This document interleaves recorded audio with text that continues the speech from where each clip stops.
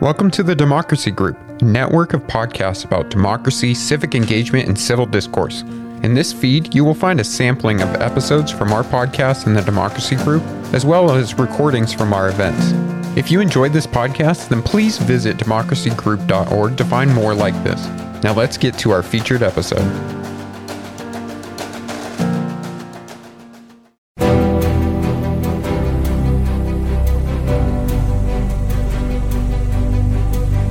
From the McCourtney Institute for Democracy at Penn State University, I'm Michael Berkman. I'm Candace Watt-Smith. I'm Jenna Spinelli, and welcome to Democracy Works. This week, our guest is Robert Kagan, who is the Stephen and Barbara Friedman Senior Fellow in Foreign Policy at Brookings and a columnist for The Washington Post. We talk with him this episode about two of his recent columns, one on America's pending, looming, perhaps constitutional crisis, and the other more recently about the war in Ukraine. And I should say that we recorded this interview with Robert the day before Russia invaded Ukraine. And we are recording this segment today on March 2nd, the day after the State of the Union address. And, you know, it's so interesting because, as Robert says in the interview, he is a foreign policy scholar by training, but he went out kind of on a limb last fall and wrote this piece on what's happening here at home. And I think that this, you know, what's happening in Ukraine really sort of in some ways ties the two together under this idea that no matter which democracy, where in the world we're talking about, democracy is fragile, a concept we've explored many, many times on the show over the past couple of years. So Kagan is a really interesting guy to have in at this time, because as you say, he's a well-known voice, neoconservative voice in foreign affairs.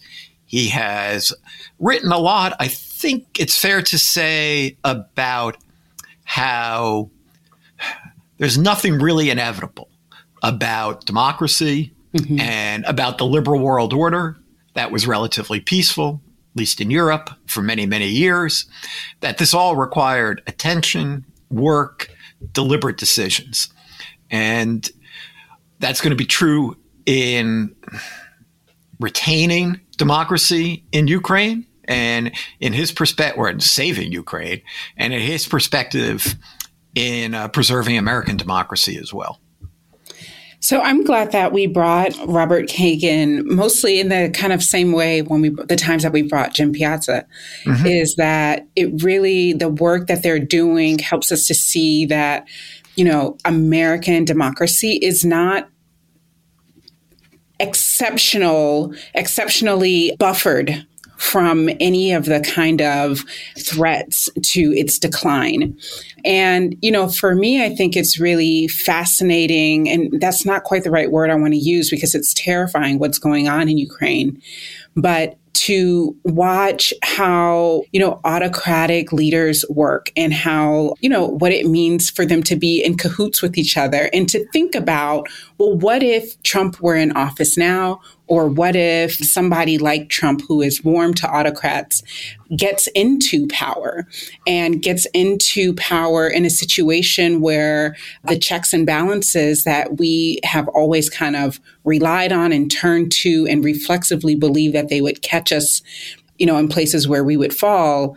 And at the rate that we're going, where party is mattering more than people's values outside of just their team, is not going to necessarily save us if we don't strengthen the, you know, our institutions. And also our kind of resolve, right? It's not just going to be about the institutions. It's going to be about whether we are willing to fight for our own democracy in this country. Yeah, I completely agree with you about having Piazza on, having Kagan on, and having people that have a global perspective and a perspective on other countries, providing insights into what's going on in the United States. And, you know, we don't have a good idea in the United States, those of us who study the United States, about autocratic behavior, because for the most part, we haven't had autocrats. And they have in their studies and have far more experience with what they can do and what they're up to. And one thing I think that might be interesting for us here is that, you know, we knew during the Trump years and many people talked about it, Trump sort of cozies up to autocrats and authoritarian leaders, right? In North Korea, in where he had a very special friendship, even a love affair, if I understand it correctly, with Russia, and of course in the Middle East. But I don't know that we really had a sense of the implications of that. Yeah. And part of my point about Kagan talking about what we're about to see, maybe what Putin is really capable of, is that we may not have had the clear sense then, or at least many people, of what the people we were cozying up with had the capacity to do. I think the other thing is that it's not just kind of that, like the average American, myself included, we're not, really sure what the depths of, autocrats' willingness to hold on to power, right? The kind of murder, death, invasion, all of the things. But I think that most people don't see what that means for the United States. And I'm not trying to be alarmist here. I think that the average American doesn't understand or doesn't have like a broad vision or idea of what a civil war looks like. The fact is that Ukraine has been in a war for 8 years. And, I think we are kind of thinking, unless tanks are rolling into Chicago or New York City, that this is not a possibility. But, we're seeing people take note of insurgencies, of, anti-democratic insurgency across these countries. And I think we will be flat-footed if we don't get a better understanding of how these dynamics work in other countries. Mm-hmm. And I think this takes us back around to Kagan's argument about the constitutional crisis here and where we're heading. Is are Americans going to be willing and able to step forward and take account of, what he says quite clearly is a sort of slowly unfolding crisis leading up to the next election? Are we going to do anything about it or not? Yeah. I suspect strongly not. I'm not overwhelmed with what I'm seeing in terms of taking his arguments seriously across broad sectors of American life. But I think that is something that he's challenging us about. Mm-hmm. Yeah.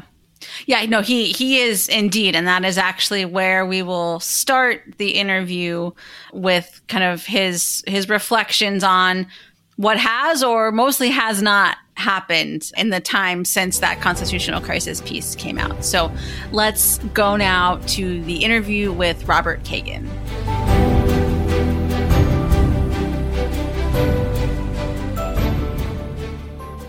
Robert Kagan, welcome to Democracy Works. Thanks so much for joining us today. Thank you. It's nice to be with you. So we are talking today in part because of your column in the Washington Post, Our Constitutional Crisis is Already Here, which was published last September. And as I understand it, was one of the most read pieces on the Washington Post website in 2021. And you outline what you think will happen if the Republican Party, under the leadership of Donald Trump, the zombie party, as you describes it, kind of continues unchecked over the next couple of years. But you also talk about the short timeline that people who value democracy and liberal democracy have to kind of change direction. And that timeline has only gotten shorter now as we sit here now recording in February of 2022.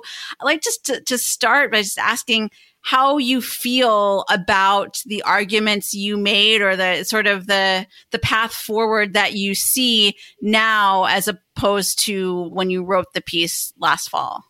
Well, thank you. It's a good question. I wish I could say I felt encouraged by what's happened since then, but really almost nothing has happened. We were, of course, hoping that Congress would pass legislation on voting rights issues, which there were many issues to address, obviously, from gerrymandering and all that. But most importantly was to address some of the laws that state legislatures have been passing, which criminalize the activity of poll watchers, and very importantly, which potentially give state legislatures the right to overturn the popular elected vote as it is counted and declare that that vote was improperly counted, and to send a different slate of electors to Washington for voting in the Electoral College, which, as we know, was something that Trump and other Republicans tried to do in 2020, but which state legislatures, at least prima facie, have given themselves the capacity to do legally, quote unquote, in 2024. So none of those concerns that everyone has raised have been addressed. Congress is frozen on this issue by the 50-50 Senate, by the fact that Senators Manchin and Sisamo don't want to vote to suspend the filibuster, which would allow a vote to take place on these things. So we've really gone nowhere. Meanwhile, of course, we've been distracted by other things, and I would say we're sort of back to not paying much attention anymore. But the threat hasn't in any way diminished. In fact, there are many ways in which it's increased, including the threat of violence. I think one of the things that I have seen, that we've all seen since last fall, has been, if anything, an increase in the likelihood that violence will play a role in the 2024 elections. Just look at the support that Republicans have given to the quote-unquote Freedom Convoy in Canada, and wanted to see a similar convoy established in the United States. Just one example, but the idea that violence is one answer to the problem, polls show that a majority of Republicans believe that a violent solution is an answer if they think that the election has somehow been corrupted, which of course they have all been persuaded that it has, and it will. So things have not gotten better, and as you suggest, time is now shorter. We're about to head into the 2022 midterm election season. I mean, it's impossible to predict, but I would say odds favor a Republican retaking the House and possibly the Senate, and that'll also have tremendous implications going ahead to 2024. So you also write in your piece about this notion of wishful thinking by Republicans that, led to a lot of the things that we've seen happen over the past couple of years since Trump's election and his campaign back in 2015, 2016. I wonder if that wishful thinking is still at play in, what you were just saying about the resistance or the hesitance to revisit things like the filibuster or take more seriously what's happening in the states. Is that still because of this wishful thinking, or is it perhaps something different that's going on today? Well, wishful thinking is always never just wishful thinking. I mean, it's also, there's a reason why you're engaging in wishful thinking. It's because you don't want to deal with the consequences of reality. So wishful thinking is preferable. And I think a lot of Republicans, well, not a lot, but a certain percentage of Republicans who know perfectly well that Trump is a disaster, understand perfectly well what the threat is. They went through a period of wishful thinking, and some may still be in it, that, of course, Trump won't really run again, or somebody else is going to run. There's a lot of, what about DeSantis? What about, name your other more moderate Republican or allegedly more moderate Republican, and hope that that's going to happen. But I think mostly what's occurred is, especially since January 6th, when a number of Republicans thought that was the undoing of Trump. I mean, even Mitch McConnell, for a few days after January 6th, was basically condemning Trump and blaming him for what had happened, etc. Within a few weeks, they were all over doing that. And one of the things that happened was it was clear that the very, very significant Republican base will support Trump and people who support Trump regardless of what they do. And therefore, those people who criticized the January 6th incursion into the Capitol later had to apologize in a way for criticizing them. So dominant is this Trump movement that Republicans have realized, if they needed to be reminded of this again, that they resisted only at their own political peril. And so what we're really seeing is less a matter of wishful thinking than just political cowardice. There's no other way to put it, because after all, these people are not defending their lives. They're just defending their time in the Senate. Mm-hmm. Many of whom have already spent a decade in the Senate. God forbid they should have to leave 2 years sooner. But so that, I think, is the major factor at this point. The sort of Trump wing, if you will, of the party is so big, so dominant, that resistance is essentially futile. And we're now seeing, in a way, one of these stories play out all the way to the end, which is the story of Liz Cheney, who did have the courage to stand up and make herself the opponent of Trump, and who stands every chance of being run out of the Republican Party at this point. So that message, I'm sure, resonates with other Republicans and is a warning to those who might buck the tide. And therefore, not surprisingly, we don't see Republicans bucking the tide. Right. And this notion of checks and balances, there's this situation that we find ourselves in is in some ways, you argue, because of the need for checks that the founders didn't anticipate. Can you tell us more about that? Yes. I mean, the founders came out of an English tradition where there were theoretically parties. There was basically Whigs and Tories, but they didn't think, first of all, they didn't really think of them in parties the same way that we do. And B, many of them thought that to the degree that there were parties, they were pernicious. So the founders did not, the irony, of course, is the founders did not anticipate parties, but they themselves created parties. I mean, Jefferson and Madison created the Democratic Party, effectively. It wasn't called that at the time, but that's what, so they created. But nevertheless, their theory of the Constitution, their theory of government, did not anticipate the country being divided into national parties.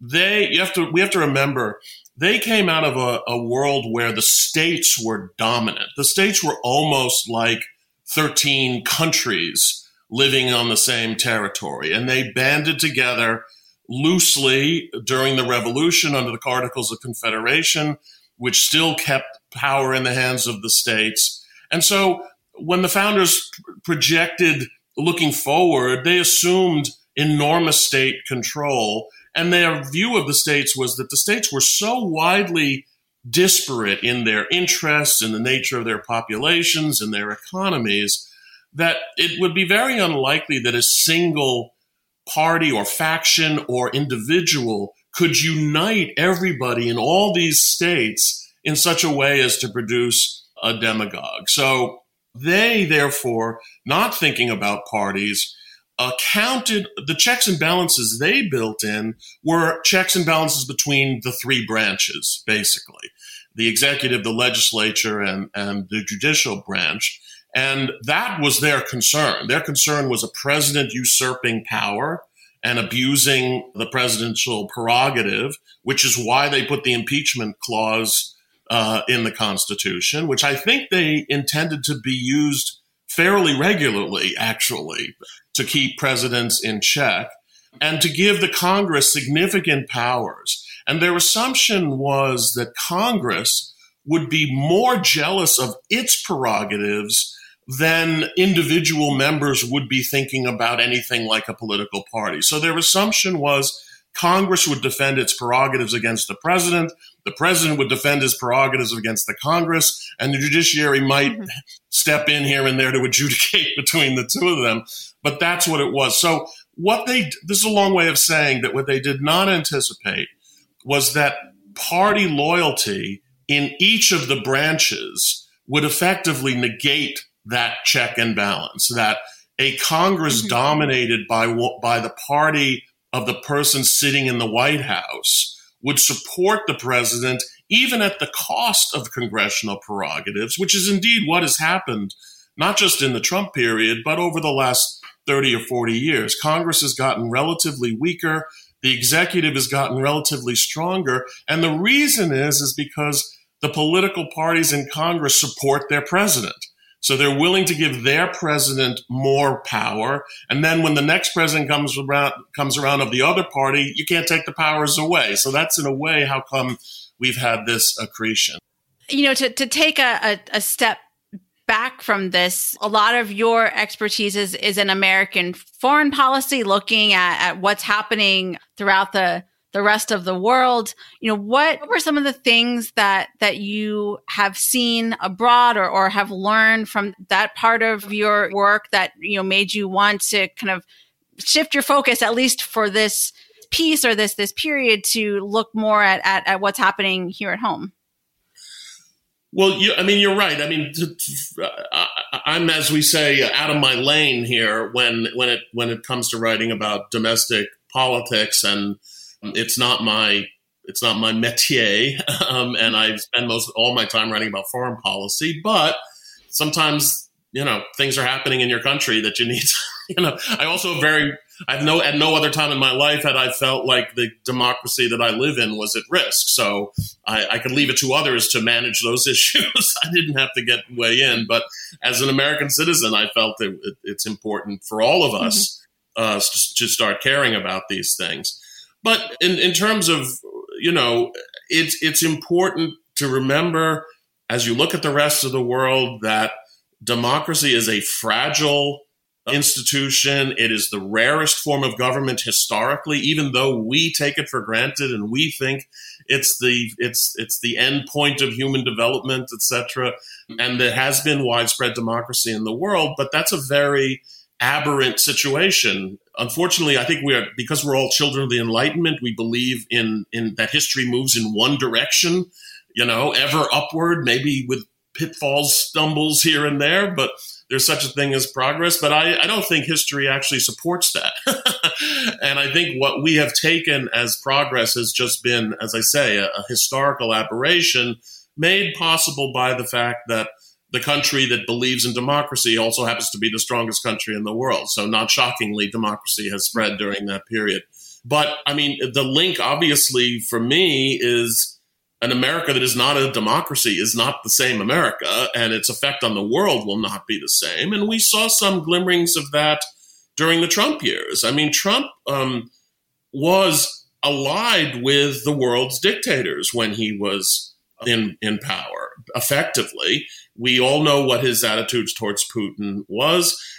In the European fight, he is on the populist side. He's on the side of Hungary and Viktor Orban. He's on the side of the most right-wing populist movements in every country in Europe, and those were his allies. And so America could be the great supporter of global autocracy if it ceases to be a democracy. So, what happens in the United States is unfortunately of real global and historical significance. So ultimately, it all ties together.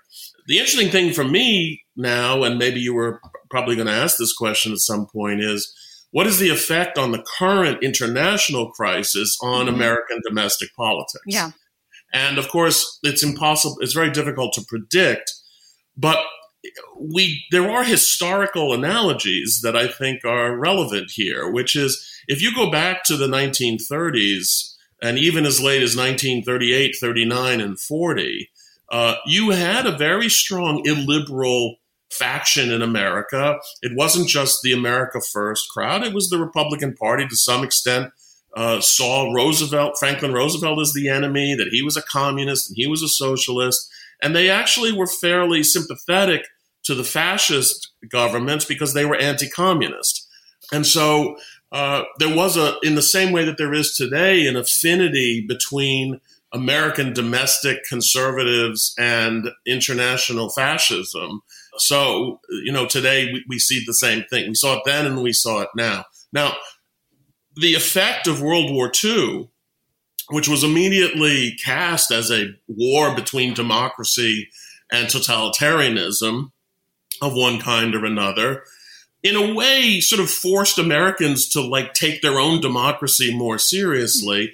And as scholars have written, one impact of the Cold War was that Americans felt that they needed to do a better job of living up to the principles that they claimed to be standing up for internationally. And at least some element of the civil rights movement was an outgrowth of the Cold War competition, because the Soviet Union was constantly pointing to the fact that the United States had a racist system. So what kind of democracy, et cetera, et cetera. So it's not inconceivable that, depending on what happens, the world crisis is being depicted largely as a democracy versus autocracy struggle in which the United States is supposed to be on the side of the democracies. So I'm hopeful a little bit that this will have some effect on Americans' commitment to democracy at home.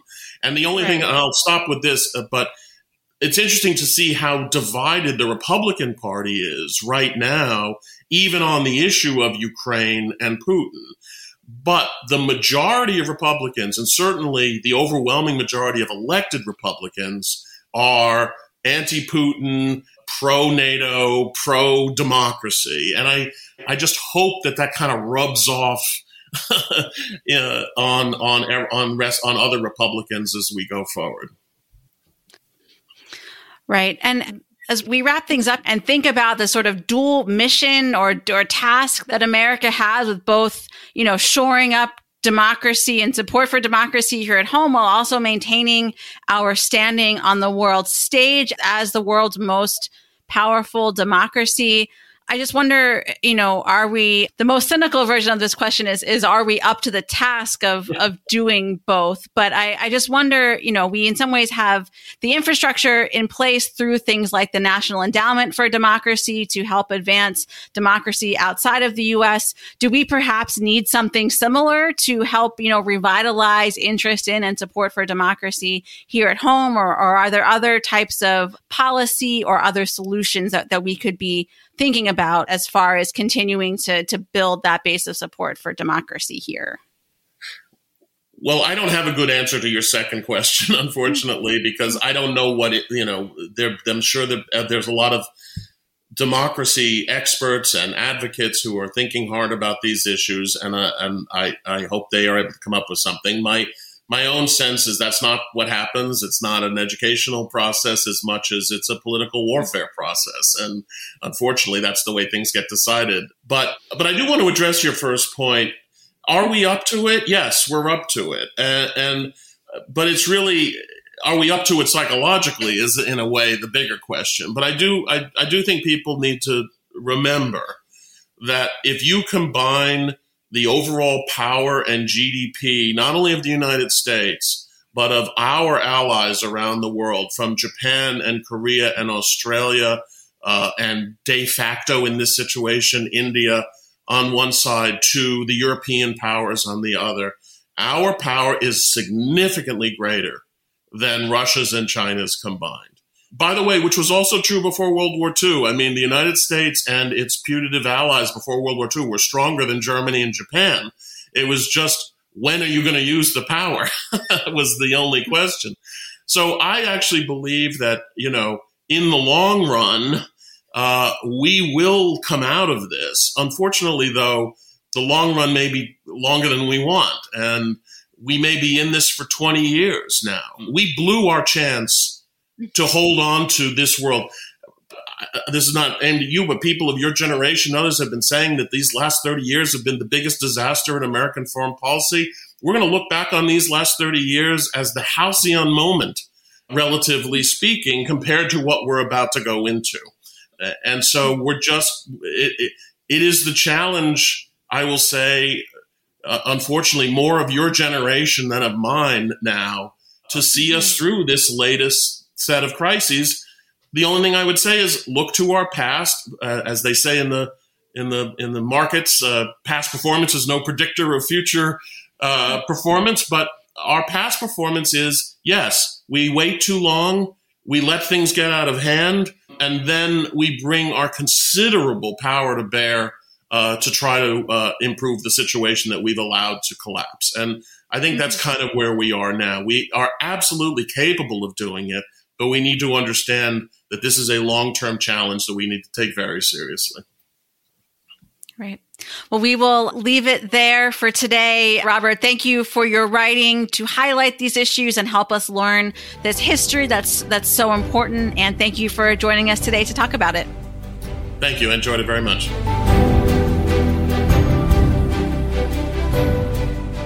So, Candace, Interesting interview. I've heard Kagan's interview. I got to see his talk yesterday and spend a little time chatting with him. Such a fascinating guy.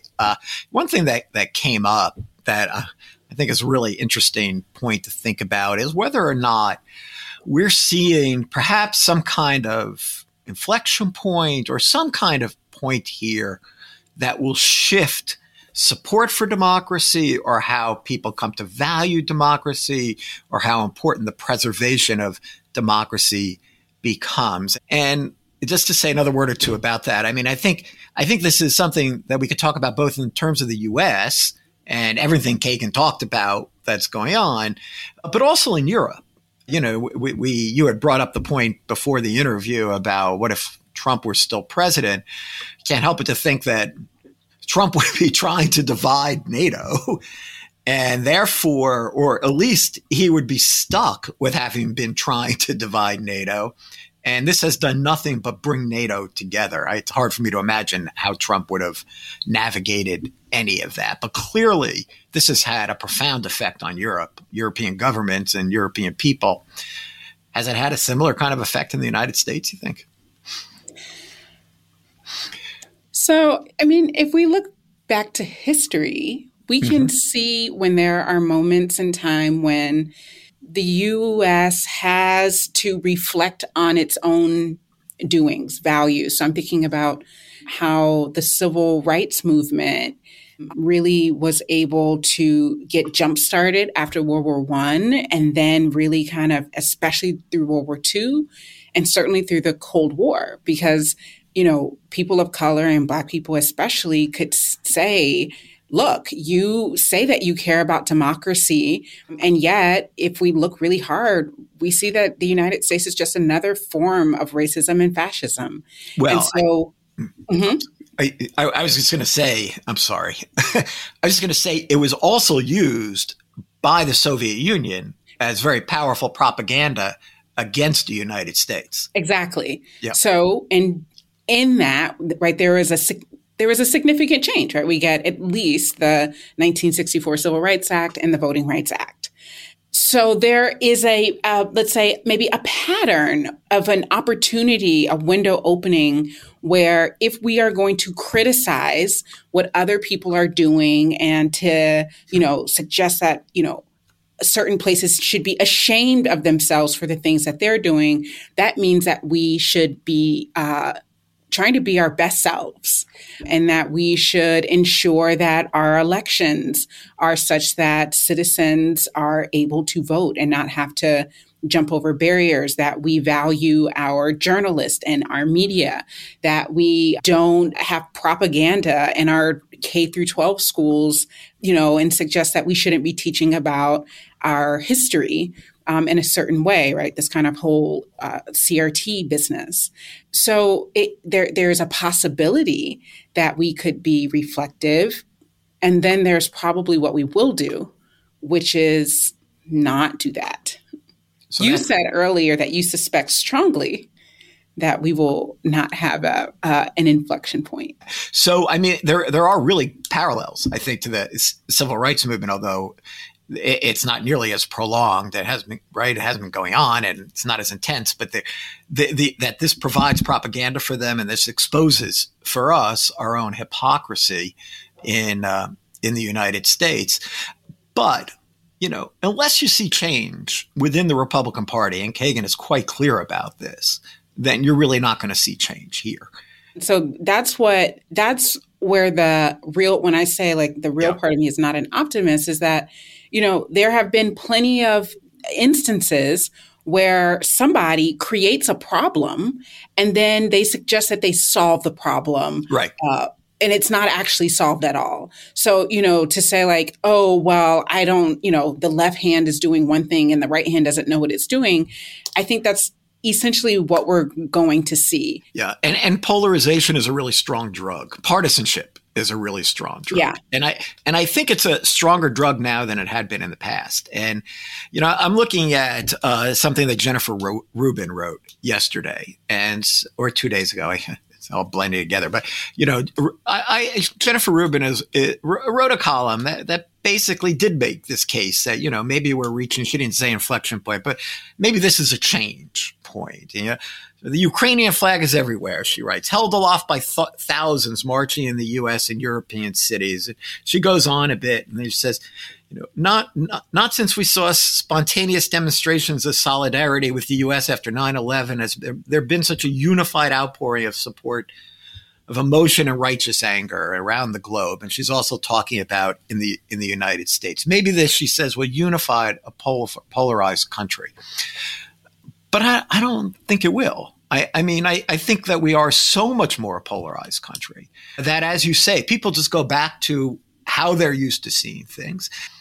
The other thing is that we can, I think, let's say there is a moment of unity. It's going to be about what's happening over there. Right, not and about here. The question is if we're going to reflect on what it is that we're doing over here.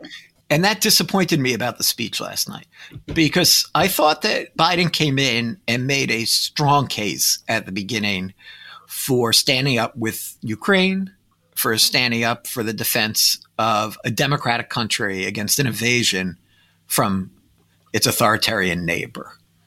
But then he didn't really make that connection to the United States. He didn't. The one that we're talking about, the one that I think Kagan makes, the one that I think others make, he didn't turn that into a call for arms. That's right. About democracy in the U.S. In fact, his discussions about democracy in the U.S. came at the end of the speech. That's right. And, I got where he's coming from. I think he figures he lost that battle. And so there's really not much point in making that argument for himself. But this, if this is going to be some kind of an inflection point, it's the one opportunity he has to talk to everybody without anybody getting in the way. And the other thing that stood out, right, is that just kind of going back to the issue of might this be a uniting moment, that Lauren Boebert heckled and was not shut down by her own party for it. Yeah, she heckled him about when he's talking about veterans. And so it's like, wow, that's the one area where we tend to unite and that everyone's on board. And so then I thought, well, gosh, if people can't even be on their best manners in that moment, then I think we are heading for trouble. Yeah, we are headed for trouble farther along. But yet another norm, this notion that the State of the Union is an American ritual of, the country coming together to hear from our president. And now it's heckling. It wasn't only her, by the way. Marjorie Greene was heckling him the entire time, tweeting out this ridiculous stuff. It's clear they weren't listening. It's hard to imagine quite how you work with them. So I think that we have to kind of really look to see what it is that these folks are doing and saying, because they do have power. They have power, if not in the legislature, they have the power of people who are rallying behind them. That I think in some ways it's kind of like the sentiment that we had about Trump in 2015. He's not serious, and now look where we are. So one of the things that he said during the interview, and I'd be interested to hear your thought, is that, he says, and I agree that Americans are very oriented toward progress and we're always looking for progress, but that progress is not inevitable and we can backslide. Mm-hmm. And so I think he called what the kind of democracy that we have right now a historical aberration. Do you think he's right? Yeah, well, this is his point about the liberal democratic order as well, that is an aberration that was brought about only because of American power and how we used it and how we set things up after, in the Cold War, in the aftermath of World War II. Democracy is actually quite fragile. And we're in the position of having been a democracy, a flawed democracy, but a democracy for a long time. Maybe taking it for granted, maybe not really recognizing. Certainly we didn't recognize the threats that Trump posed to American democracy. I was at a panel at the APSA a couple of years ago, and they had a legal scholar on of some kind, and he was talking about norms. And he says, here's the thing about norms. He says, once a norm goes, it's gone. And so you have a couple of choices when a norm is gone. He said either everybody just then proceeds without the norm because it's gone, or you have to codify it into law, and it becomes a law, a regulation, or something controlling, something with, sanction and teeth behind it. But once the norm is gone, it's gone, right? So an example he used is, why would any president in the future show their tax returns? Right. Unless, and thinking about Kamala Harris, why shouldn't she do crazy stuff up there, given that they all told us that that's exactly what the vice president's supposed to do? I mean, and democracy rests a lot on these kinds of norms. I mean, accepting the results of an election. That is really, just conceding is a norm. There's no law that you have to concede. But as we learned in that discussion with Piazza a couple of weeks ago, when it's denied, you can go down a very dangerous and violent path. So I think that all the, we have to see a lot of this in a kind of cumulative way, that the removal of norms, removal of guardrails, these have implications down the line. They're not easily restored, if at all. Well, with that said, I want to thank Jenna and also Robert Kagan for his insights, for his reflection, and for inspiring Americans to be more reflexive about the state of its own democracy. I'm Candace Watts-Smith for Democracy Works. And I'm Michael Berkman. Thanks for listening.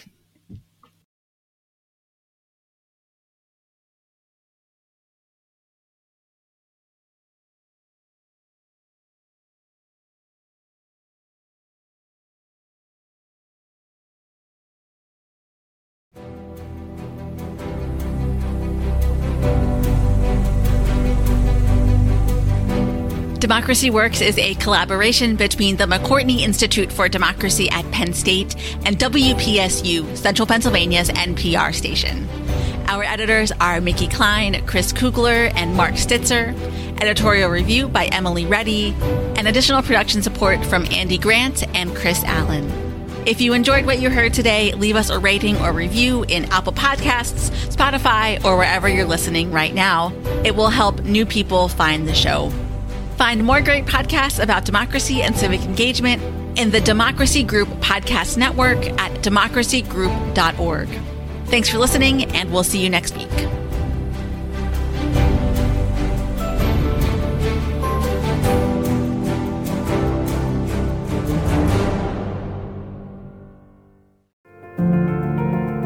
Thank you for listening to this episode from the Democracy Group. If you want more podcasts like this, then visit democracygroup.org. There you will find our events, topics, and a newsletter as well. So head on over to democracygroup.org.